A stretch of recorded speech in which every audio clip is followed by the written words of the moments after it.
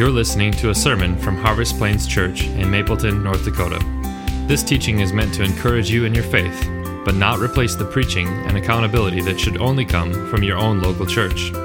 That said, we hope this sermon helps you to know God more by simply listening to what He has to say in His Word.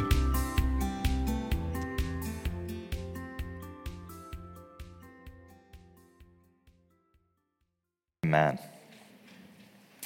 Well, if you have a copy of God's Word, I want to invite you to turn it open once again to the book of Ecclesiastes. We are now, I think, in our third week as we've transitioned over to this book.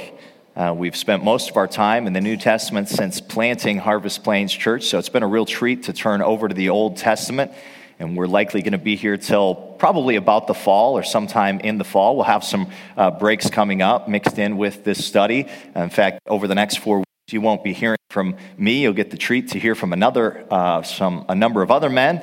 We'll have Philip Reeves, our pastoral ministry resident, who was on the keyboard this morning. He'll be preaching a couple weeks. And we've got Jack Hughes, who's our conference speaker at the beginning of March. He'll be here to preach 1 week. And then one of our elders, Adam Nesvold, will be preaching. So we'll have a little bit of a break from Ecclesiastes. So some sorrow there, but we've got quite a bit of time to enjoy this book, like I said, as we go towards the fall. And as you turn over to Ecclesiastes, let me just kind of introduce things a bit. So last week, if you were here, you would have heard me explain the meaning of a song by Journey, Don't Stop Believing. And not to overdo it or be too redundant, but I'm going to do the same thing again today. I want to explain the meaning of another song, but one by the Rolling Stones called I Get No Satisfaction. How many of you are familiar with that song? Okay, so a few hands. Okay, not everybody. Of course, most of us wouldn't be super familiar with the Rolling Stones because we didn't grow up in the right era. But nonetheless, this is a very significant song for the Rolling Stones, and so perhaps you're familiar with it. Well, let me tell you some things about this song. This song was released in 1965 and would actually become one of Rolling Stone's most iconic and enduring hits. In fact, it was so big that some would say that this is the song that catapulted the Rolling Stones to a place of fame that surpassed even the Beatles at that time. And so today, this song really is considered to be one of the signature hits of the Rolling Stones.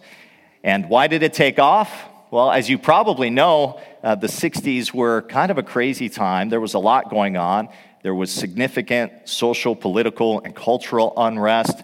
You had the Vietnam War. You had concerns with communism. You had the civil rights movement that was in full force. But you also had a spirit of consumerism that was alive and well, with messages to buy this or that thing because, you know, it's going to make your life much better. Life will be very improved if you get this product.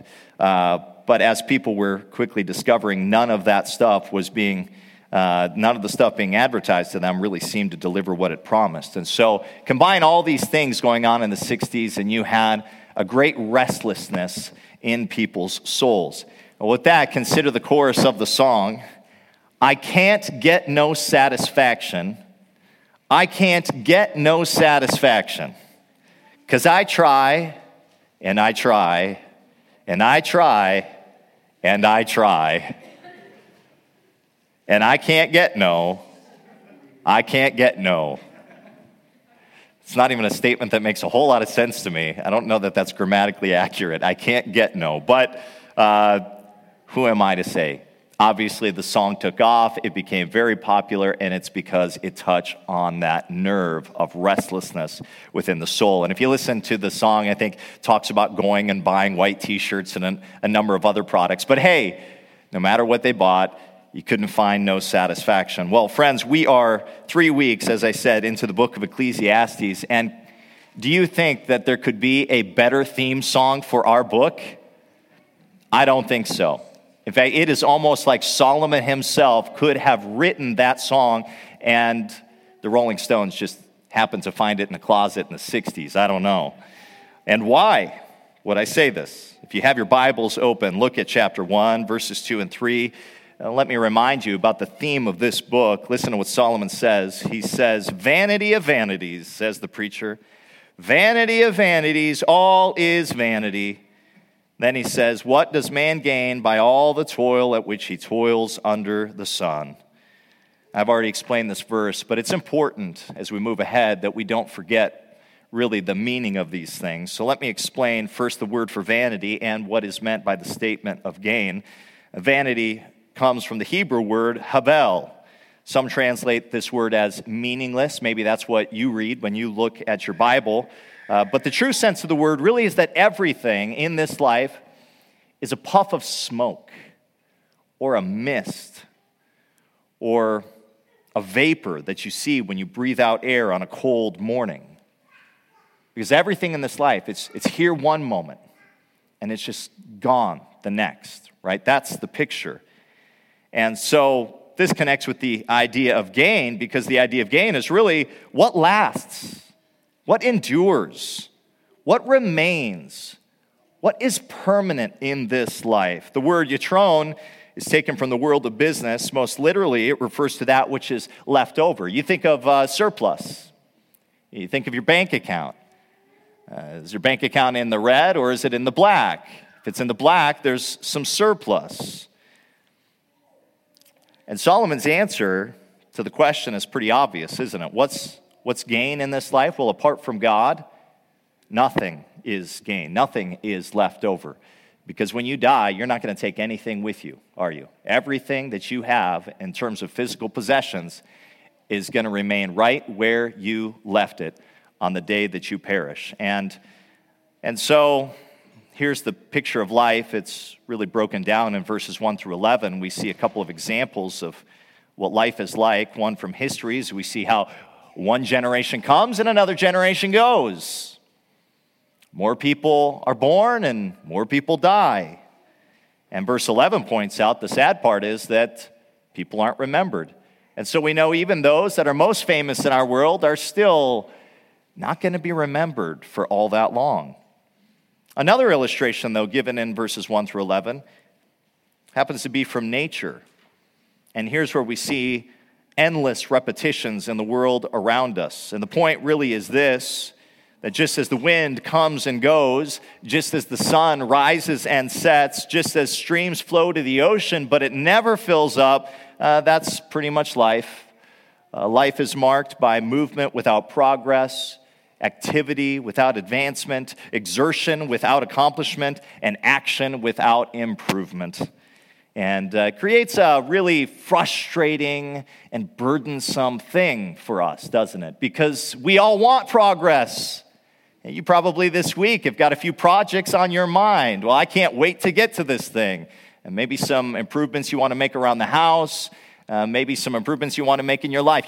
Get to the gym, you want to work out, you want to build some muscles, right?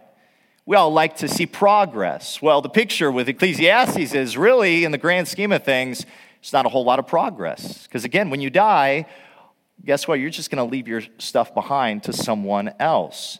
And it's frustrating because we think to ourselves, as we think about progress, well, if I just had this pill, life would be better. If I just had this job, then my life would be more satisfying. If I just had this piece of technology, or if I just had this perfect church, or if I just had this new car, or if I just had this particular spouse, or if I just had these types of kids, and on and on and on it goes, doesn't it? And we just want life to be more satisfying. But if we got these things, would it? Would it? Not if you listen to Ecclesiastes, because the message is very clear. If you look to anything other than God, you will always only ever be let down. That's the reality. And remember what makes this particular book so interesting and unique to us. It's because of the author, Solomon. He writes from a first-hand experience. And he essentially, as the preacher, remember the word really is koeleth, which means one who assembles or gathers. He's putting his arms around us, bringing us in, and he's saying to us, let me tell you something. I don't want you to put your hope in the world, because I can guarantee you from my life that it won't satisfy at the end of the day. And how can he be so sure about this? And how can we be so sure that he has really searched everywhere there is for meaning? Because again, we're talking about Solomon. We're talking about the greatest king, the wealthiest king, the most powerful king who has ever lived on the face of the earth. So he's got wealth, he's got influence. More than that, though, he also has more wisdom than anybody has ever had, right? So, he has the mind to be able to explore and investigate and study. He knows, if anybody knows how to find the answers, it's him. And of course, so he goes on this search for meaning. And where does his search go first? Well, we looked at that last week, and we noticed where his first quest for meaning takes him. It takes him to the university. It takes him to the academy. He gives himself fully to the pursuit of wisdom itself. He goes to the laboratory, and he resolves to find meaning in his learning. And today we see plenty of the same thing still, don't we? Plenty of people who say, well, I know how I'm going to experience the ultimate. I know how I'm going to experience meaning and satisfaction and purpose. I'll go to school. I'll get educated. I'll get a degree because knowledge is power, and knowledge is opportunity, and knowledge is freedom. And really the greatest heights of this mindset can be found in the area of philosophy. For the longest time, philosophy has sought the greatest questions to our existence through knowledge. We could think of a person like Rene Descartes. I think, therefore I am. Philosophers had always hoped that they were going to reconstruct the world, starting with themselves. Where did I come from? Why am I here? Where am I going from when I die? Oh, I know how to figure all that out. I'll just use my mind. And of course, the problem there is that they elevated human reason over divine revelation. Well, that gets you nowhere. And Solomon discovered that as well. And Solomon told us last week he looked for meaning and significance in his learning, but he couldn't find it. And so today, notice the shift. He looks somewhere else for meaning and significance. And where is it? Probably is not going to surprise you. He turns to sinful self-indulgence and decadent pleasure-seeking in the world. That's where his second quest to find meaning goes. Let me say it again. He turns to sinful self-indulgence and decadent pleasure-seeking in the world. And friends, let me just say, we need to pay attention to this. You and I need to pay very close attention to this. Because what are we so tempted to do? Well, not only before following Christ, but also after, we too are tempted to look to the world for satisfaction that only God can bring. And this is so prevalent, I want to show you just how many times the Word of God speaks specifically to Christians on this issue. I'm going to run through a number of verses. 1 Peter chapter 2, verse 11. You don't need to turn there. I'm just going to move through these pretty rapidly. 1 Peter chapter 2, verse 11. Beloved, I urge you as sojourners and exiles to abstain from the passions of the flesh which wage war against your soul. What a great reminder. This world's not our home. It's not our home. We're just sojourners. We're just passing through, heading to another land, to a distant place. And you think about the idea of flesh. That's what we are still, right now. If you don't believe me, go ahead and pinch yourself, right? Ouch, you'll feel it. We're fleshly creatures. Colossians chapter 3, verse 2, set your mind on things above, not on things that are on earth. Don't think about this world. Don't spend all your time pursuing this world, or you're going to miss out. Set your mind on things that are above. We read from James this morning, but let me quote from chapter 4. What causes quarrels and causes fights among you? Is it not the passions that are at war in your members? You desire and do not have, so you murder. You covet and cannot obtain, so you fight and quarrel. You do not have because you do not ask. You ask and do not receive because you ask wrongly to spend it on your passions. Listen, friends, there is a way of life that comes naturally to us. There is a way of life that is appealing to us because even after coming to faith in Jesus Christ, even after being given the Holy Spirit, we still are fleshly creatures. We still have passions that will not die easily. And therefore, we are called into a fight that needs to persist against the flesh. And 3 reasons we need to persist in this fight. Number 1, it is a battle that we are commanded to fight.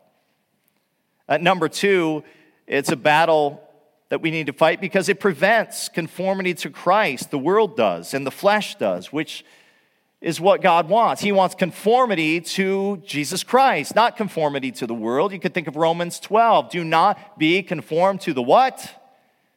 To the world, but be transformed by the renewal of your minds.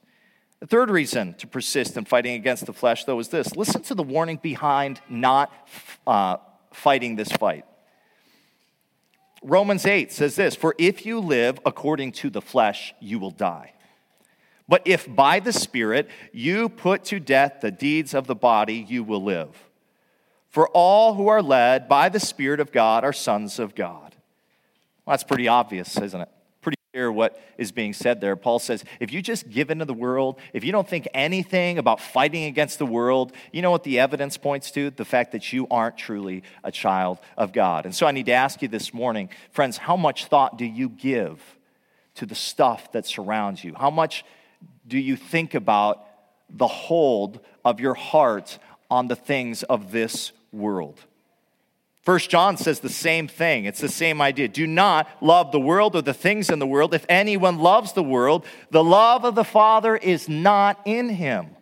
For all that is in the world, the desires of the flesh and the desires of the eyes and the pride of life is not from the Father, but is from the world.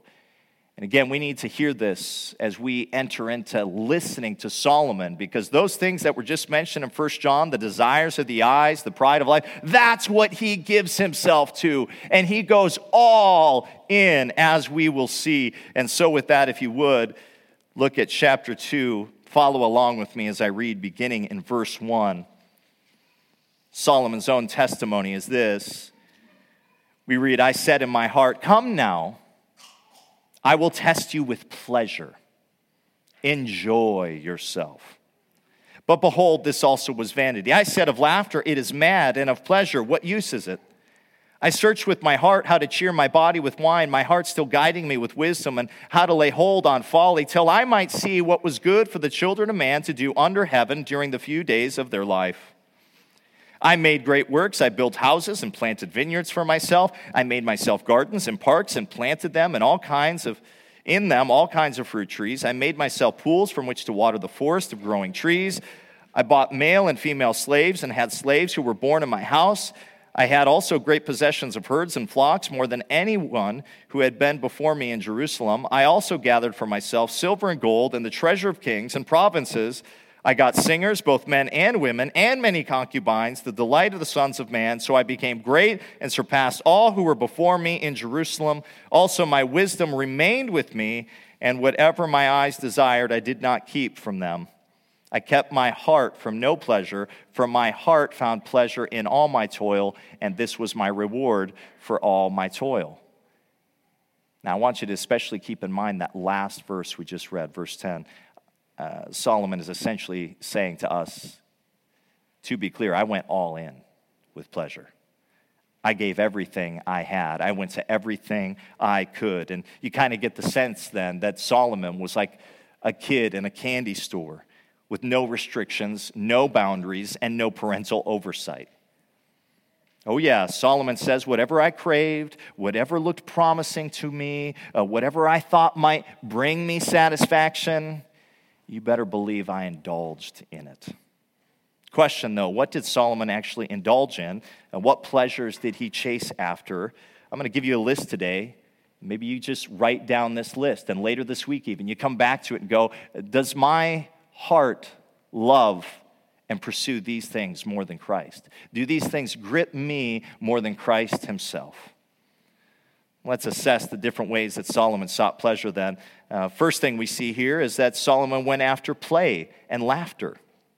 Play and laughter. Look at verse 2. We read, I said of laughter, it is mad. So Solomon turns to hilarity and lightheartedness and merrymaking.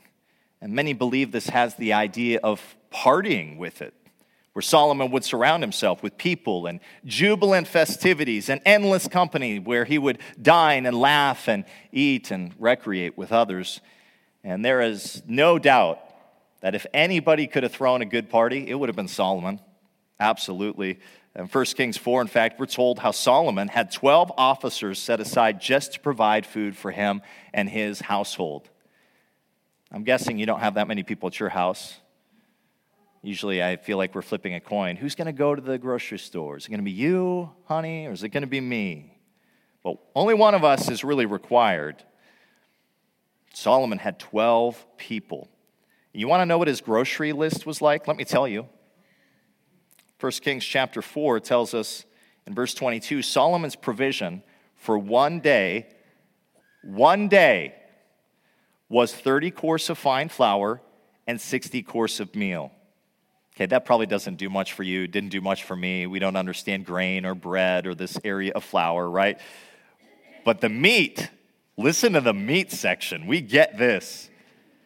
Also, 10 fat oxen and 20 pasture-fed cattle, 100 sheep besides deer, gazelles, roebucks, and fattened fowl. There's an emphasis here not only on quantity, but quality. It wasn't like there was just 10 oxen. It was 10 fat, really fat oxen. Fattened fowl, plumpy, juicy critters, okay? Now, some of you buy meat, maybe you buy like a half of a cow, you put it in the freezer, and that lasts you for months. Again, this is just the daily provision for Solomon. And interestingly, some estimates suggest that it would take 30 or 40,000 people to consume that much food each day. Even if it's less, though, think of the spread. I mean, we're talking about a Brazilian steakhouse experience for sure. Have you ever been to one of those places? If not, you need to get there. I think maybe the closest Brazilian steakhouse is in Minneapolis. But let me tell you what they do at these places. You get a card, and it sits there at the table. And on the one side of the card, it's green. Green means it's go time. So they keep coming to you with one kind of meat after another. And then when you're feeling like you need to go stretch the pants out a little bit and let things sit, you flip it over to red. And then when you're ready to go again, you can just flip it back over, right? I just envision that's the experience dining in Solomon's palace. You want some oxen? Let me give you some oxen. You want some fowl, some fattened fowl, right? Maybe some pieces of meat that are wrapped in turkey bacon because we're keeping it biblical. No pork for the Jews, right? I don't know. And of course, as people ate their food, they could banter, they could laugh, they could forget about the serious things in life. And that's really common today, isn't it? People just want a great escape, and they want to keep things light. That's actually why sports are so popular, isn't it? People get so sick of the news. It's just nothing but negative. They get tired of the headaches from work, conflicts with family, so they just want to lighten up the mood. Can we just keep it easy here? And I think it's also why we have a real epidemic today when it comes to gaming. Staggering to look at statistics of gamers today. It used to be that you could just count on teenagers gaming it up. Now, adults game it up. And hey, that's fine, okay? I'm not being hard on you if you like your games, all right? But there's clearly been an addiction that has set in where people are now neglecting their families because they just want to check out, they just want to keep things lighthearted, and they just want to drown themselves in their gaming so that they don't have to think about life as it actually is and what needs to be done. And of course, Solomon, with this festivity and with his dining and with his company, certainly would have had something else to go with the food. he would have had quality wine on hand. And that's the second thing, notice, that he turns to for pleasure. Look at verse 3. He says, I searched with my heart. Remember the heart. The idea is I gave everything I had.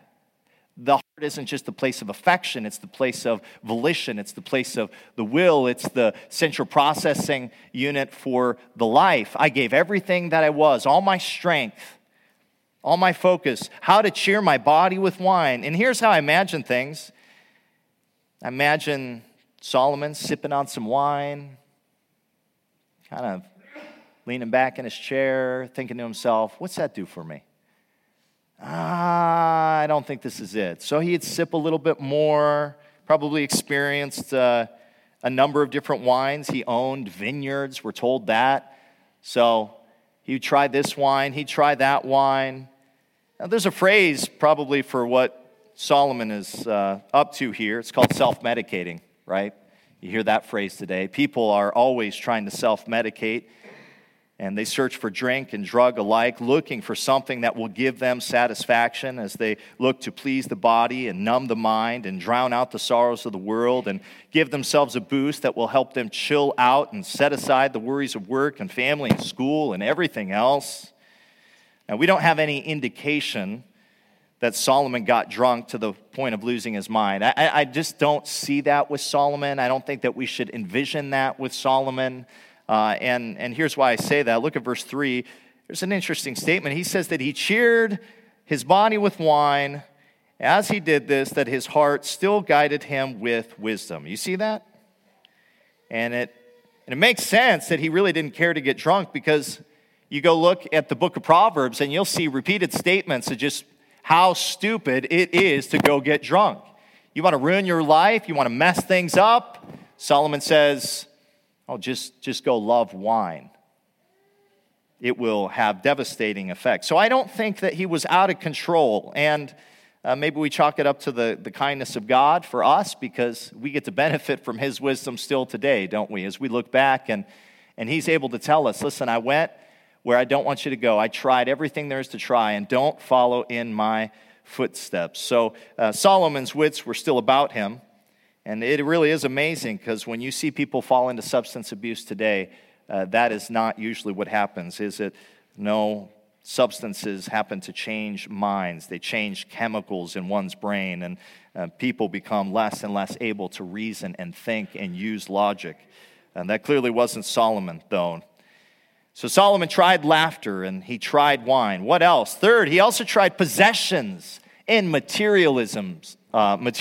He went all in on possessions. Look at verse 4. I made great works. I built houses and planted vineyards for myself. I made myself gardens and parks and planted in them all kinds of fruit trees. I made myself pools from which to water the forest of growing trees. I bought male and female slaves and had slaves who were born in my house. I also had great possessions of herds and flocks, more than any who had been before me in Jerusalem. And just consider what he's saying here. Solomon was an important figure because, as we know, he built something rather important. Do you remember what the most important thing is that Solomon put together, what he constructed? Any idea? It's the temple, right? His father, David, wanted to build the temple. God said, oh, you've been a man of bloodshed. You're not going to be able to build the temple, but here's what I'm going to let you do. You can save up money. You can gather supplies. So when Solomon becomes king, then he can finally build the temple. Well, notice what's not mentioned here, the temple, right? I mean, you see nothing mentioned about the temple, and yet he's talking about these great, big works that he participated in. Why leave out the temple? Here's why I think. Because what he wants us to understand is that this is just what he built for himself. Right? I mean, he's not talking about the stuff he did for the benefit of other people. He's saying, this is what I did just for my own personal enjoyment and sheer satisfaction. And he didn't just build one home, he built many homes. He built, it almost seems, communities. You probably know some people with multiple homes. They don't hold a candle, though, to Solomon. He would have outdone everyone you have ever met. I mean, if you could have your pick of anything, think of life. Where would you want to live? I mean, some of you, you'd say, I'll pick a cabin in Vail. I'll pick a beach house in the Bahamas or maybe in Naples. Maybe even a home that overlooks the Grand Canyon. Kids, can you think about that? Living on the Grand Canyon? A zip line that goes for miles? Solomon could have had that. He built homes, multiple homes, the nicest homes. But he didn't stop at homes, did he? No, he also built vineyards and gardens and parks. Now, I know this isn't going to be a perfect parallel, but in any case, now some of you might be aware that we've got some exciting things that are about to happen in Fargo. There's a place going up called The Wave. How many of you have heard of this place? Oh, yeah, bring this place on, right? It's going to be a 135-room hotel connected to an indoor water park with 50,000 square feet of net play area. 50,000 square feet of net play area. So this is going to be the biggest water park in the state of North Dakota. It's going to be like our own personal Disneyland area, right, in North Dakota. You know what I'm saying? And when you go there, though, I know what's going to happen. You're going to be like, this is cool, but why are there so many people? Guys, Solomon never had that problem. He didn't show up somewhere and go, look at all the people. Because it was for him. He built all this stuff for his own personal enjoyment. Now, I don't think that's what Solomon had in mind when we read about parks. I don't think the Bible's talking about water parks. But hey, we can dream, right? We do know what it was like for him. He had these immaculate gardens filled with all sorts of fruit. And the way that this reads when you're reading here, it actually sounds like paradise on earth. It actually should take your mind to thinking about Eden, thinking about Genesis. That's what Solomon tried to do. He tried to recreate Eden. He tried to find for himself a paradise on earth. And he's saying, I went after it, and it didn't satisfy. He had a forest filled with trees, a garden filled with fruit, and all sorts of other vegetation. But it didn't stop there, did it? No, he also had slaves and flocks and herds, and furthermore, silver and gold. He had so much income. There was a guy that you'd think if anybody could find satisfaction checking their bank account, it was Solomon. And he tried to find satisfaction in that. He had so much income. Look at verse 8. I gathered for myself silver and gold and the treasure of kings and provinces. In fact, some estimate Solomon's annual income was about $1 billion a year, if you take it just in terms of modern currency. In fact, so great was Solomon's fortune that silver and gold were soon to be regarded in Jerusalem as stones. That's how filthy rich this guy was. Like you walk around Jerusalem and you're going, oh, that's gold. More gold. Gold here, gold there. You have a friend visit. They come in. They're like, man, this is amazing. Look at all the gold. And you're like, whatever. You blow your nose in gold. I mean, that's how common that gold was for him. But it didn't stop there. What else did Solomon have? Fourth, we know he had entertainment at his fingertips. We're told he had male and female singers. If he was sitting around, if he was bored, all he had to do was just look over and say, me, you, song, start. That was it. That's all he had to do.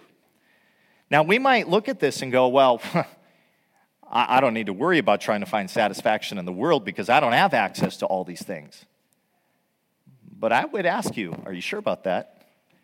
You don't think you don't have slaves in your life, people to do your bidding, carry out your work, you get what you want? What do you call Amazon? Right? Buy now? How many of you get the buy with one click feature on? That is dangerous beyond belief. And you get this satisfaction. A smiley box arrives on your doorstep. Oh, look at this thing. No, I think we have access to more things than Solomon ever did in his lifetime. The world is at our fingertips like never before. So beware, friends, beware. So Solomon gave himself to all these things. And finally, what's the last thing we notice? Where did Solomon go for satisfaction? Finally, he went to romance. He went to the significant others. The number of lovers that Solomon had is truly staggering. He had romance to no end. In fact, 1 Kings chapter 11, verse 3 tells us this, how Solomon had, listen to this, 700 wives and 300 concubines. The math brings us to how many women? 1,000, right? Why so many? Well, certainly part of it had to do with political alliances. There's no question about that. This is something that rulers would do. They would want to expand their kingdom by marrying the girl next door, because all of a sudden, if I marry someone from that family, then we are family, and I don't have to worry about them shooting me in the back. So it brought political stability. So there was an element of that, but I don't think that's all that was going on here. No, I think he was truly in it for the romance as well. He was captivated by the beauty of all of these women, and women from all over the place. Women from Egypt, Moab, Ammon, Edom, Sidon. But of course, we know what the outcome was with all of that, right? It was ultimately the Achilles heel for Solomon, because it would be his love of these foreign wives that would lead his heart astray after false gods. So this is all that Solomon indulged in. But again, what is his assessment? Well, Solomon's really clear in his assessment, which is why you really kind of have a pleasure sandwich here when you're just reading the text. Meaning that at the beginning of chapter 2 is a statement about the dissatisfaction of all the pleasures, and then a statement at the end. I tried it all, and guess what? It cannot provide. Look at verse 2. Solomon says, of laughter it's mad, and of pleasure what use is it? And then in verse 11 he says, then I considered all that my hands had done, and the toil I had expended in doing it, and behold, all was vanity and a striving after the wind. And there was nothing to be gained under the sun. Remember that picture of striving after the wind? I just think it's so beautiful. The idea is shepherding the wind. You try to herd cattle, you try to herd cats. You have not tried to herd the wind, though, shepherd the wind. And the point here is obvious. It can't be done. And as much satisfaction as he sought, he just couldn't ever find it. It escaped him time and time again. And so, friends, the point is this: nothing in this world, I hope you understand, is going to satisfy you. And so the key question then that enters our mind as we think about this, okay, well then what is to prevent us from chasing after the world? I think that's a question we need to ask as we think about these things. And you know what the solution is? I think Solomon gives us a certain antidote. I don't think it's the only antidote. I think there are other things that benefit us as we think about letting the word of Christ dwell richly in our hearts and following him. But listen to what Solomon says next in verses 12 through 17.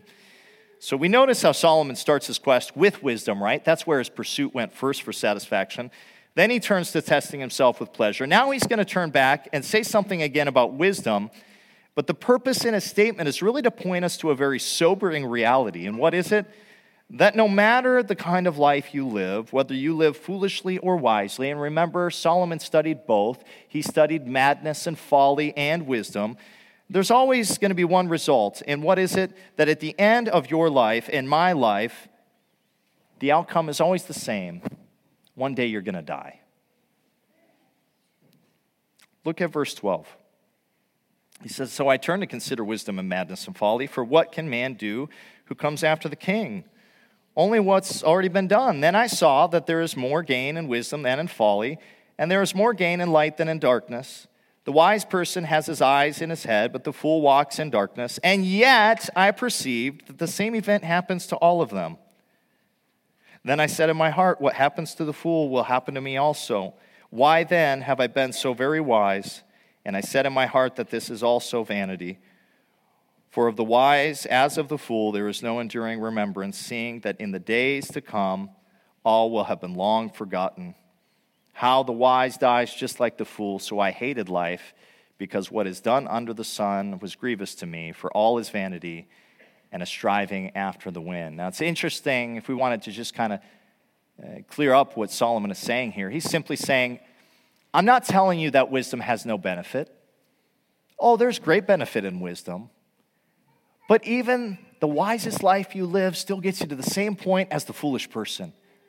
That at the end of your life, you can't take anything with you. At the end of your life, it's all done, it's all over, and it will soon be long forgotten. And friends, we need to hear this, because we do not live in a way that contemplates death often enough. And I think this is because when we think about our lives, everything is about life itself, isn't it? It's always about helping us live longer. We look to everything to increase the length of our life. We look to things to improve the quality of our life.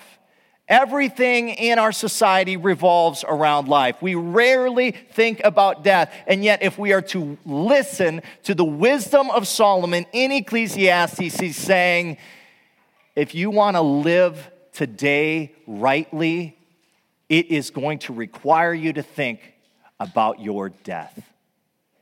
So friends, how often have you contemplated the days remaining in your life? You read through the Psalms and you see that statement, teach me to number my days. That is a key source of wisdom in our life when we realize that we are so temporary, that life is so fleeting, that we truly are going to be here and gone in just an instant. And what will have been your legacy? What will be gained? What's going to last? If not in Christ, friends, I'm here to tell you, nothing will last. And even the life that you have after this one will be meaningless, because it will be an eternity in hell apart from the mercy and grace of Jesus Christ. Friends, you cannot take the stuff with you that you have in this life. And of course, that is why Jesus came. He came so that you and I could have life truly, abundant life, eternal life, a life that lasts, a life where we get to be with Him forever. And the beauty of this, friends, I hope you realize, is you can have that today. You can have an abundant and eternal life that begins today, as Jesus Himself offers you a down payment of something extraordinary, the gift of Himself, the presence of God in your life. And it's just an amazing thing. And here's part of the wonder of all this, and I want you to get this. But the stuff in this world, right, it's not bad. It really isn't. It's not bad. God gives you gifts in your life, and you ought to worship Him as a result of the gifts that He's given to you. And you ought to be thankful to Him for all that He's given to you. But let me tell you something. Until you love Jesus more than everything, you will be controlled by everything. And you will even use everything you have in your life for your own sinful pleasures if you do not turn to Christ. You're going to continue to be a slave unless you do one thing, and it is to turn to Christ. He is the one that has the power to set the captives free. And so, friend, do you see your sin? Do you see your rebellion? Do you see how you are a slave to the world? Then all I can do is encourage you, turn to Jesus Christ, the God-man, the one who came, the one who lived the life that we could not live, the one who died the death that we deserved, that we would truly know lasting satisfaction. And there's actually a beautiful story that Jesus told to drive this point home in His own life. You might recall the story. It's the story of the prodigal son. Two sons. One comes to the father, says, I'm ready to have what's coming to me. Give me my inheritance now. And what's he do? He goes out, and we're told that he squanders his property in reckless living. And when he had spent everything, a severe famine arose in that country, and he began to be in need. So he went and he hired himself out to one of the citizens of that country, who sent him into his fields to feed pigs. And he was longing to be fed with the pods that the pigs ate, and no one gave him anything. But when he came to himself, he said, "How many of my father's hired servants have more than enough bread, but I perish here with hunger? I will arise and go to my father, and I will say to him, Father, I have sinned against heaven and before you. I am no longer worthy to be called your son. Treat me as one of your hired servants. That's the confession of a person who really understood how far he had fallen. Can you say that in your own life, that you see how far you have fallen? The encouragement of today is this, that if you are willing to see how far you have fallen, if you are willing to acknowledge what you've done wrong, guess what? All can be forgiven. And God waits eagerly to forgive you. Look at the response of the father. While he was still a long ways off, his father saw him and felt compassion and ran and embraced him and kissed him. And then there's this big celebration that follows. The son says to him, Father, I've sinned against heaven and before you. I'm no longer worthy to be called your son. But the father said to his servants, bring quickly the best robe and put it on him, and put a ring on his hand and shoes on his feet, and bring the fattened calf and kill it, and let us eat and celebrate. For my son was dead and is alive again. He was lost and is found. The fact is that God offers you forgiveness to clear all of your sins, but he does so abundantly with joy. Friends, take advantage of it. Run to Christ and have forgiveness. Let's pray. Thank you so much for listening. We hope this sermon encourages you as you go about your week. If you're in Mapleton or even in the Fargo-Moorhead area, come check us out. Our website is harvestplainschurch.org. That's harvestplainschurch.org. Thanks again, and we hope you'll tune in next week.